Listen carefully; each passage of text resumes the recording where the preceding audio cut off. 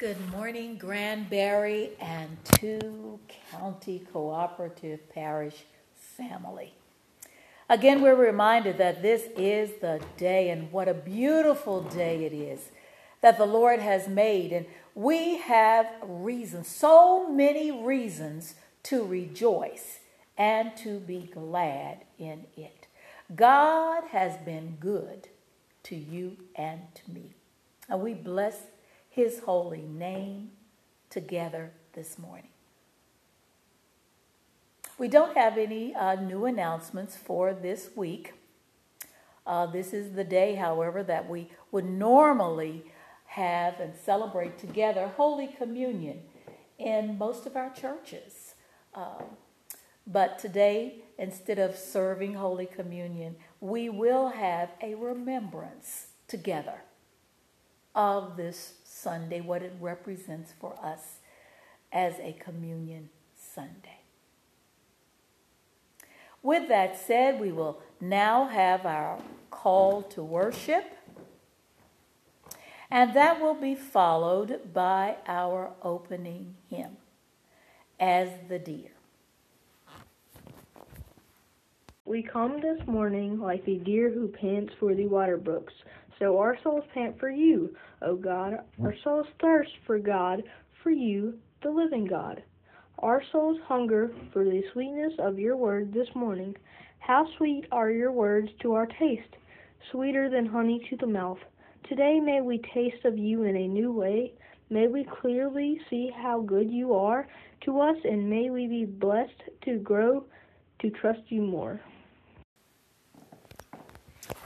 What a beautiful, beautiful song, As the deer pants after the water brooks.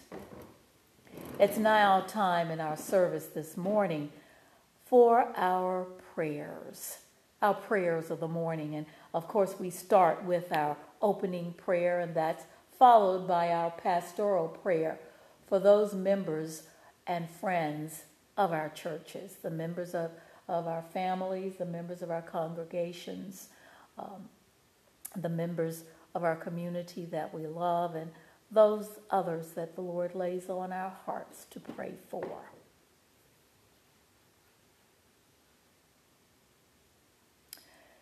Let us bow our heads together and observe just a moment of silence together. Almighty God, in this COVID-19 season of social distancing and stay-at-home directives and bans on sanctuary worship, we find ourselves hungering and thirsting after you more than ever before, especially, Lord God, since we miss celebrating you in corporate worship together. And although we're not in one space this morning, may we feel overshadowed by your presence as we are nourished and refreshed by your word together today. Amen, amen, and amen. We offer prayers this morning for those we're concerned about,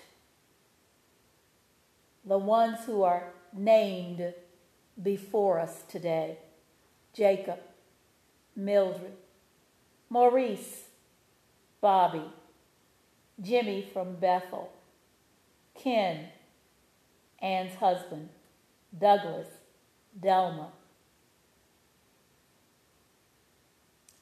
and George's brother, Rick, Sharon's cousin, the family of Deborah Kimball Plaster. She passed away on Thursday. Michael, Cheyenne, Sam, the family of the Watts family, that is, and the family of Bessie Cantor. Heavenly Father, you know, Lord God, Father God, those that are bereaved, you know the hole that has been left in their souls, in their hearts, Lord God, as they are mourning the loss of their beloved family member Together, we, Lord God, ask that you be, Lord God, with that family in the ways that they need you most to provide comfort and strength for each one of them. Father, for those, Lord God, who did not have an opportunity to leave names, Lord God, of their lost loved ones today. Father God, we pray for them that you also comfort and strengthen each and every one of them. We pray, Lord God, for all of the others who are on our list. You know the specific needs that each one has, be it a medical condition, Father God, be it a relationship concern. Father, be it another type of great need that they are experiencing in this time. We thank you because we know you to be Jehovah Jireh, the one and only God who provides for us like a tender and loving father provides for his family. We pray, Lord God, further that you use us, Lord God, Father God, in any and all opportunities and ways, Lord God, use us to be your hands and your feet today. Use us to be the ones, Lord God, that offer the comfort, the strength, and the ones that meet the needs of those, Lord God, who are in lack in this season. We pray, Lord God, also especially for those, Lord God, who are experiencing great discomfort and lack, Lord God, because of the COVID-19 virus. We pray, Lord God, that you meet their needs as well, especially in this season. We pray for those who have lost loved ones and family members, Lord God, because of and due to this virus. We pray, Lord God, a prayer of thanksgiving, and we pray for strength, Lord God, and continued reinforcements, Father, for those who yet and still stand on the front lines, serving us, Lord God, as first responders, Lord God, healthcare workers, Lord God. You know about each and every one. And we thank you, Lord God, for the ways that their communities are rising up to celebrate them and to express their thanksgiving. Show us how we might join their ranks. We bless you for that. We pray, Lord God, that you bring peace in households, Lord God, where, Father God, your beloved ones are residing together, Lord God, in very close proximity. Father God, for this season, just be with them. Encourage their hearts. Keep them all safe and sound, Lord God. We thank you, Lord God, and we bless you and we praise you, Lord God, for new ways and new opportunities that await us because of this season. And we close our time together in prayer, Lord God, praying the prayer that our Lord taught us, and we thank you, Lord. Our Father who art in heaven, hallowed be thy name. Thy kingdom come, thy will be done on earth as it is in heaven. Give us this day our daily bread, Lord God. Father God, we thank you, Lord God, and we bless you for that bread. Lead us not into temptation, but deliver us from evil. For thine is the kingdom, the power, and the glory, forever and ever. Amen, amen, and amen. We will now have our scripture. It's the same scripture that we have been reading during this season of our study of the Beatitudes. That comes from Matthew chapter 5, verses 1 through 12. Caleb Jenkins will be reading for us this time. Nick read for us our opening call to worship. Caleb and Nick are both sons of Granbury's beloved members, Charles and Aaron Jenkins. Today's scripture reading, Matthew chapter 5, verses 1 through 12, will be read from the Contemporary English Version. When Jesus saw the crowds, he went up on the side of a mountain and sat down. Jesus' disciples gathered around him, and he taught them, God blesses those people who depend only on him. They belong to the kingdom of heaven. God blesses those people who grieve. They will find comfort. God blesses those people who are humble. The earth will belong to them.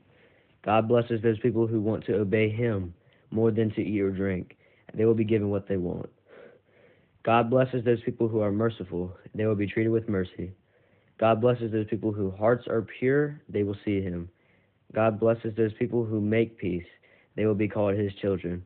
God blesses those people who are treated badly for doing right. They belong to the kingdom of heaven. God will bless you when people insult you, mistreat you, and tell all kinds of evil lies about you because of me. Be happy and excited. You will have a great reward in heaven. People did these same things to the prophets who lived long ago.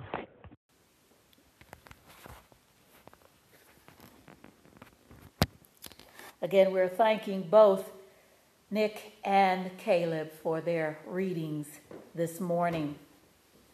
I ask you to bow your head for a moment with me in prayer once again. Heavenly Father, I yield my spirit, Lord God, to your spirit and ask you, Lord God, to use me as your vessel this morning to break the bread, Lord God, the word, Lord God, of life for your beloved ones today. I pray, Lord God, that I will decrease so that you might increase and that you might speak clearly to all of those under the sound of my voice today, and that the words that are spoken, Lord God, Father God, do not, as it were, just roll off as water rolling off of a duck's back. But Father God, I pray that these words today might pierce the hearts of your beloved ones and create in us, Lord God, Father God, a greater desire for you and for your word. I pray this prayer, I offer this prayer in the name, the mighty, majestic name of our Lord and our Savior, Jesus Christ. Amen, amen, and amen. Today's lesson, today's message comes to us again, as I said before, from Matthew 5, 1 through 12.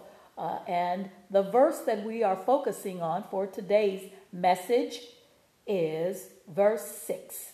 Verse 6, blessed are those who hunger and thirst after righteousness, for they shall be filled. And if I were to give a title to today's message, it would be A New Taste for Righteousness. A new taste for righteousness. One of the facts of this COVID-19 season is that it has introduced us to new ways of being and thinking and doing. We work at home rather than in an office or another place of business. Students study at home or in virtual classrooms. Some teachers actually get to teach from home. Others report for duty in their schools. We get to spend more time with the immediate family. We visit extended family more often than usual via social media. We miss, it's true, we miss social contact because of social distancing, and the rather strict prohibitions on in-person church worship. Yet we are witnessing some easing of these new restrictions. However, we are still reminded that we have experienced, as a result of this epic COVID-19 pandemic, we are experiencing, the entire world is experiencing what must be called a new normal. When Jesus arrived over 2,000 years ago, his birth was an epic event, one that would change the world forever. Jesus came to establish a new normal for the people of God, for the Jews first, and then for the Gentiles. He introduced this new normal as a new standard of being, a new and higher standard of living, a standard established by God himself. In fact, it's the standard of the kingdom of God that we've been studying over the past few weeks. This standard, it was delivered by Jesus on the Sermon on the Mount. And the standard, it's better known to us as the Beatitudes. Maybe we could call them the be more like Christ attitudes. These are the standards of righteousness reflected in the nature of those seeking to dwell in the kingdom of God. The kingdom of God's righteousness. Righteousness, it's been described by Jesus as righteousness that exceeds the righteousness of the scribes and the Pharisees. We have learned that Jesus introduced these new standards, these new ways of being in the first part of his Sermon on the Mount. We call them the blessings, or we refer to them as the supreme blessings. They are blessings the righteous person receives because of his or her nature, as described in verses 3 through 12. Jesus presents them in a progressive manner because each beatitude builds upon the preceding one. He started with the poor in spirit, who realized their need for outside help, their need for help beyond their natural resources and abilities. The good news is that God's character, promises, and attributes are such that he freely grants his mercy and his grace to give the poor in spirit the blessings they need in order to enter the kingdom of heaven. The foundation of humility, steeped in being poor in spirit, is closely tied to those who mourn, for they shall be comforted. Beatitude number 2.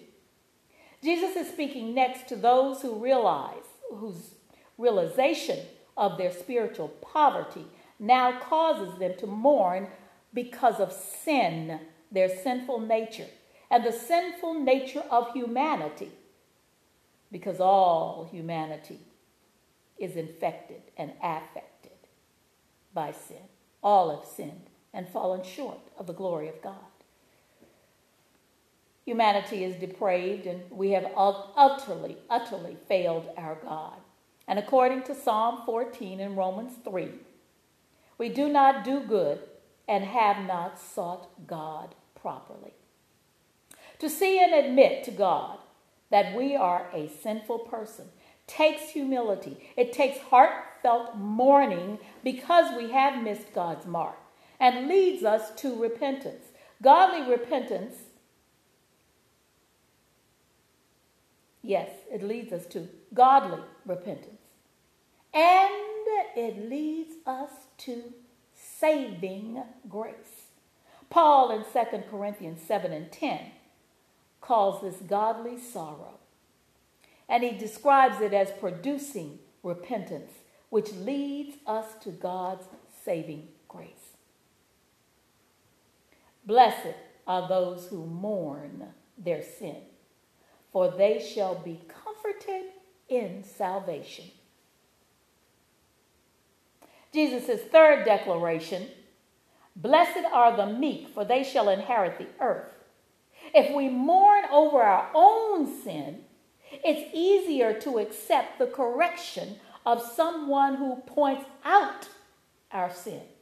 And we can respond, therefore, with godliness rather than self-defense or self-pity when someone does something to us unjustly. Those ones who choose to respond in these ways are described as meek. The meek then begin to develop a new appetite, one that is devoid of the devastating taste for self-gratification, which is steeped in the things of the world. The things that the Apostle John describes for us as the lust of the flesh, which is physical pleasure, the lust of the eyes, material possessions, and the pride of life, power.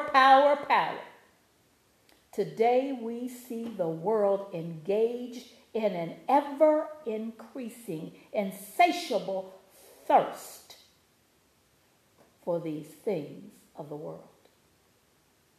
Yet Jesus admonishes his hearers to develop a new appetite, a new kind of taste, described in verse 6 as the hunger and the thirst for righteousness. Righteousness is the quality of being right with God, which means that we become conformed.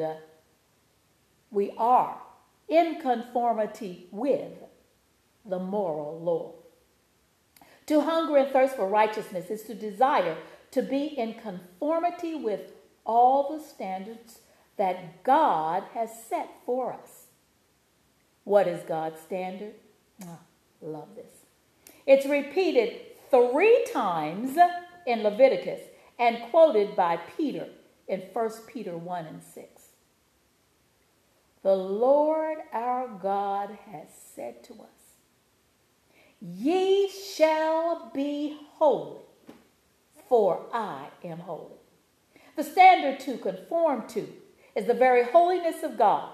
We are to be hungering and thirsting for God's holiness manifested, operating,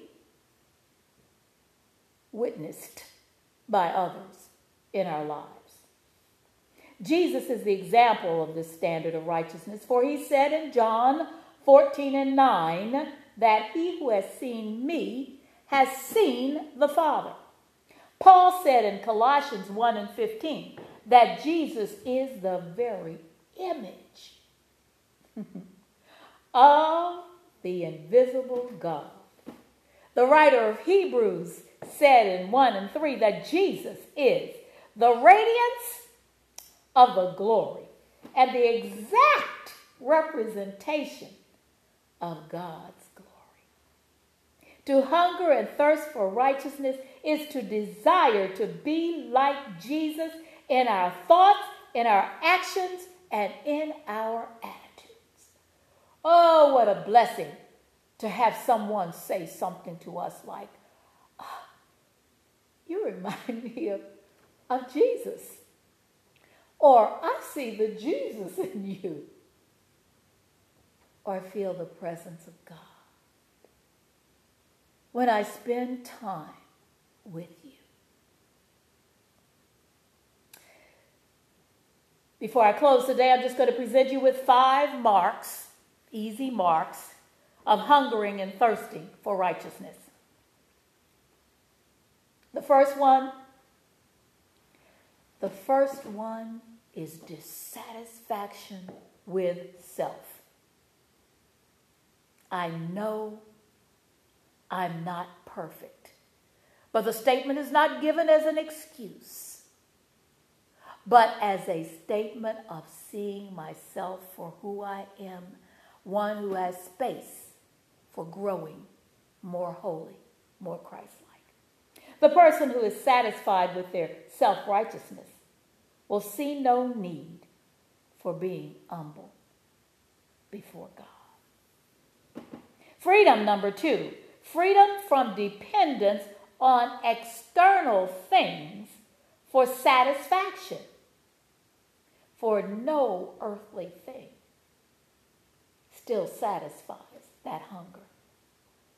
A craving for the Word of God and to be in prayer. Can't wait to read my devotions in the morning. Can't wait to finish reading through the Bible this year. The Bible and prayer becomes our source for nourishment. Finding pleasure in the things of God in all circumstances. In all circumstances. Oh my gracious. Unconditional desire for righteousness. A longing for it, no matter how God chooses to provide it. The wonderful blessing is that the promise in the factual statement that those that hunger and thirst after righteousness will be filled. Much satisfaction in that fact. This is an extremely important blessing because unless you and I are righteous, we can't enter heaven. Hebrews 12:14 puts it bluntly, calling for people to follow peace with all men and holiness, without which no man, no woman shall see God. To some that seems too difficult because being holy means being perfect in their mind and no one can be perfect. True, that is very correct. Holiness demands perfection, and no one can meet those qualifications on their own. And that's why this is preceded by being poor in spirit, mourning and being meek. Only God can make me holy, you holy, us holy. And that's exactly what God does in Jesus. Paul explains in the book of Romans, no one is righteous before God. The immoral, the moral, and the religious are all unrighteous and guilty before him. God justifies the unrighteous as a gift by his grace for redemption which is found only in Jesus Christ, for he is the just and the justifier of the one who has faith in him. Romans 3:24 through 27. As Paul explains further in Romans 10:9 and 10, that if you confess with your mouth Jesus as Lord and believe in your hearts that God raised him from the dead, you will be saved. For with the heart a person believes, resulting in righteousness, and with the mouth the confession is made, and it's resulting in salvation.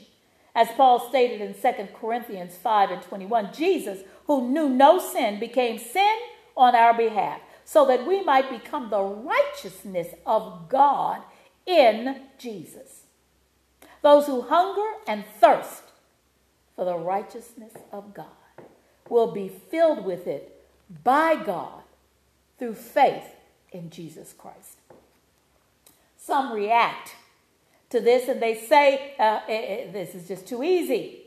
Well, it's easy in the sense that salvation comes by grace. Grace through faith as a gift, not through any of our works, not through my work, not through yours, not through any man's work, lest any man should boast. That's we know that text. It's found in Ephesians 2:8. It's easy in the sense that you cannot earn it. And at the same time, it is not easy. Why? Because it goes against the essence of pride in the nature of man and woman. This requires a man or a woman. It requires us to humble ourselves and become poor in spirit in order to come to God, begging for his mercy and grace, which he gladly grants in Christ Jesus. Any man who tries to attain salvation on his or her woman on her own, on our own merit, if we try it on our own merit, we will not be saved. We will not enter into the kingdom of God. While we are made righteous before God by his grace through justification, by our faith in Jesus Christ, hungering and thirsting after righteousness, it does not end here. We are saved from sin. Yes, we're made righteous in our position before God at the moment of justification. But we are also being ongoing, made practically righteous in our manner of living in the present through the process of sanctification. We become more and more and more like Jesus Christ in character by continuing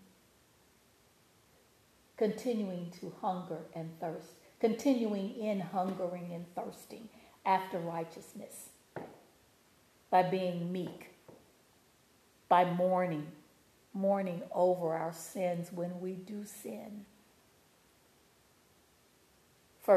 John in 1 John reminds us that we do sin continually and we can be forgiven. We are forgiven when we confess those sins, and we are cleansed from all unrighteousness.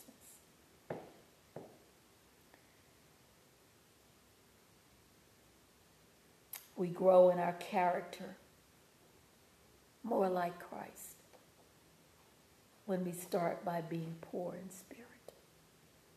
The ultimate fulfillment of this beatitude will be when our positional holiness and our practical holiness meet and we're conformed to the image of Christ in his perfect holiness. That will be our glorification. That is the hope of God's promise that not only he will continue the good work he started in us, that's Philippians, found in Philippians 1:6, but he will conform us to the image of his Son on the day of Christ Jesus. As 1 John 3:2 states it so wonderfully. Beloved, now we are children of God, and it has not yet appeared what we shall be. But we know that when he appears, we shall be like him because we shall see him as he is. And today and every day forward, we continue to hunger and thirst for righteousness and for that day. Amen, amen, and amen. Heavenly Father, I've given to your people today the message that you have given me, commanded me, Lord God, to present. And I thank you for the privilege of standing, Lord God, before this holy desk and sharing your word with your beloved ones today. Amen, amen, and amen. I invite you to just take a moment of silence and prepare your heart to receive our communion, our holy communion remembrance. Jesus reminded us to do these things, to celebrate that meal often in remembrance of him. And so we are going to take a moment to meditate on the words that are presented to us in our great thanksgiving for the Easter season. And no, we're not taking communion, but we're remembering and we are rehearsing in our minds and in our hearts. We are looking forward with great anticipation to the next time that we have the opportunity to celebrate Holy Communion together in our sanctuaries, in our churches. We're also gathered in anticipation, looking forward to the day that we get to sit at the banquet table of the marriage supper of the Lamb. Each time we participate in this meal, we are preparing ourselves for that great day of feasting. Again, please bow your heads for just a moment with me, and then just listen. Listen to the words that we would be sharing today if we were gathered together in our sanctuary. The Lord be with you and also with you. Lift up your hearts. We lift them up to the Lord. Let us give thanks to the Lord our God. It is right to give our thanks and our praise. It is right, and it's a good and it's a joyful thing, always and everywhere, to give thanks to you, Father Almighty, Creator of heaven and Creator of earth. You formed us in your image and breathed into us the breath of life. When we turned away and our love failed, your love remained steadfast. You delivered us from captivity. You made covenant with us to be our sovereign God. You brought us into the land flowing with milk and honey and set before us the way of life. And so with your people on earth and all the company of heaven, we praise you. We praise your name. And we join in their unending hymn. Holy, holy, holy Lord, God of power and might. Heaven and earth are full of your glory. Hosanna in the highest. Blessed is he who comes in the name of the Lord. Hosanna in the highest. Holy are you, and blessed is your Son, Jesus Christ. By the baptism of his suffering, death, and resurrection, you gave birth to your church. You delivered us from slavery to sin and death, and you made with us a new covenant by water and the Spirit. By your great mercy, we have been born anew to a living hope through the resurrection of your Son from the dead, and to an inheritance that is imperishable, undefiled, and unfading. Once we were no people, and now we are your people, declaring your wonderful deeds in Jesus Christ, who called us out of darkness into his marvelous light. When the Lord Jesus ascended, he promised to be with us always in the power of your word and Holy Spirit. On the night in which he gave himself up for us, he took bread. He gave thanks to you, and he broke the bread, and he gave it to his disciples. And he said, "Take, eat. This is my body, which is given for you. Do this in remembrance of me." And when the supper was over, he took the cup. He gave thanks to you, and he gave it to his disciples, and he said, Drink from this, all of you. This is my blood of the new covenant, poured out for you and for many for the forgiveness of sin. Do this as often as you drink it in remembrance of me. On the day you raised him from the dead, he was recognized by his disciples in the breaking of bread and in the power of your Holy Spirit. Your church has continued in breaking of the bread and the sharing of the cup. And so,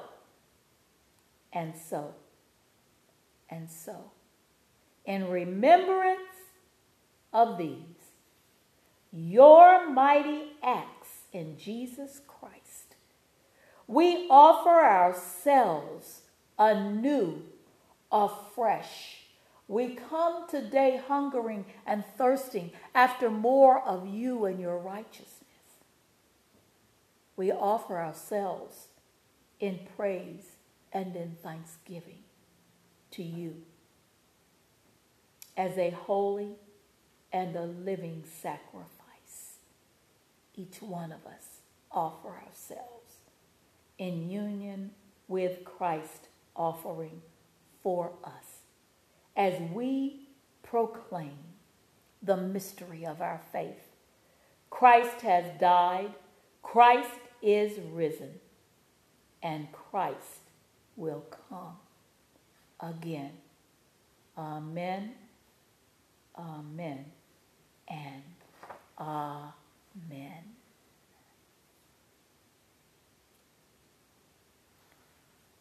Let us further meditate as we hear the words of the familiar communion hymn, "Fill my cup."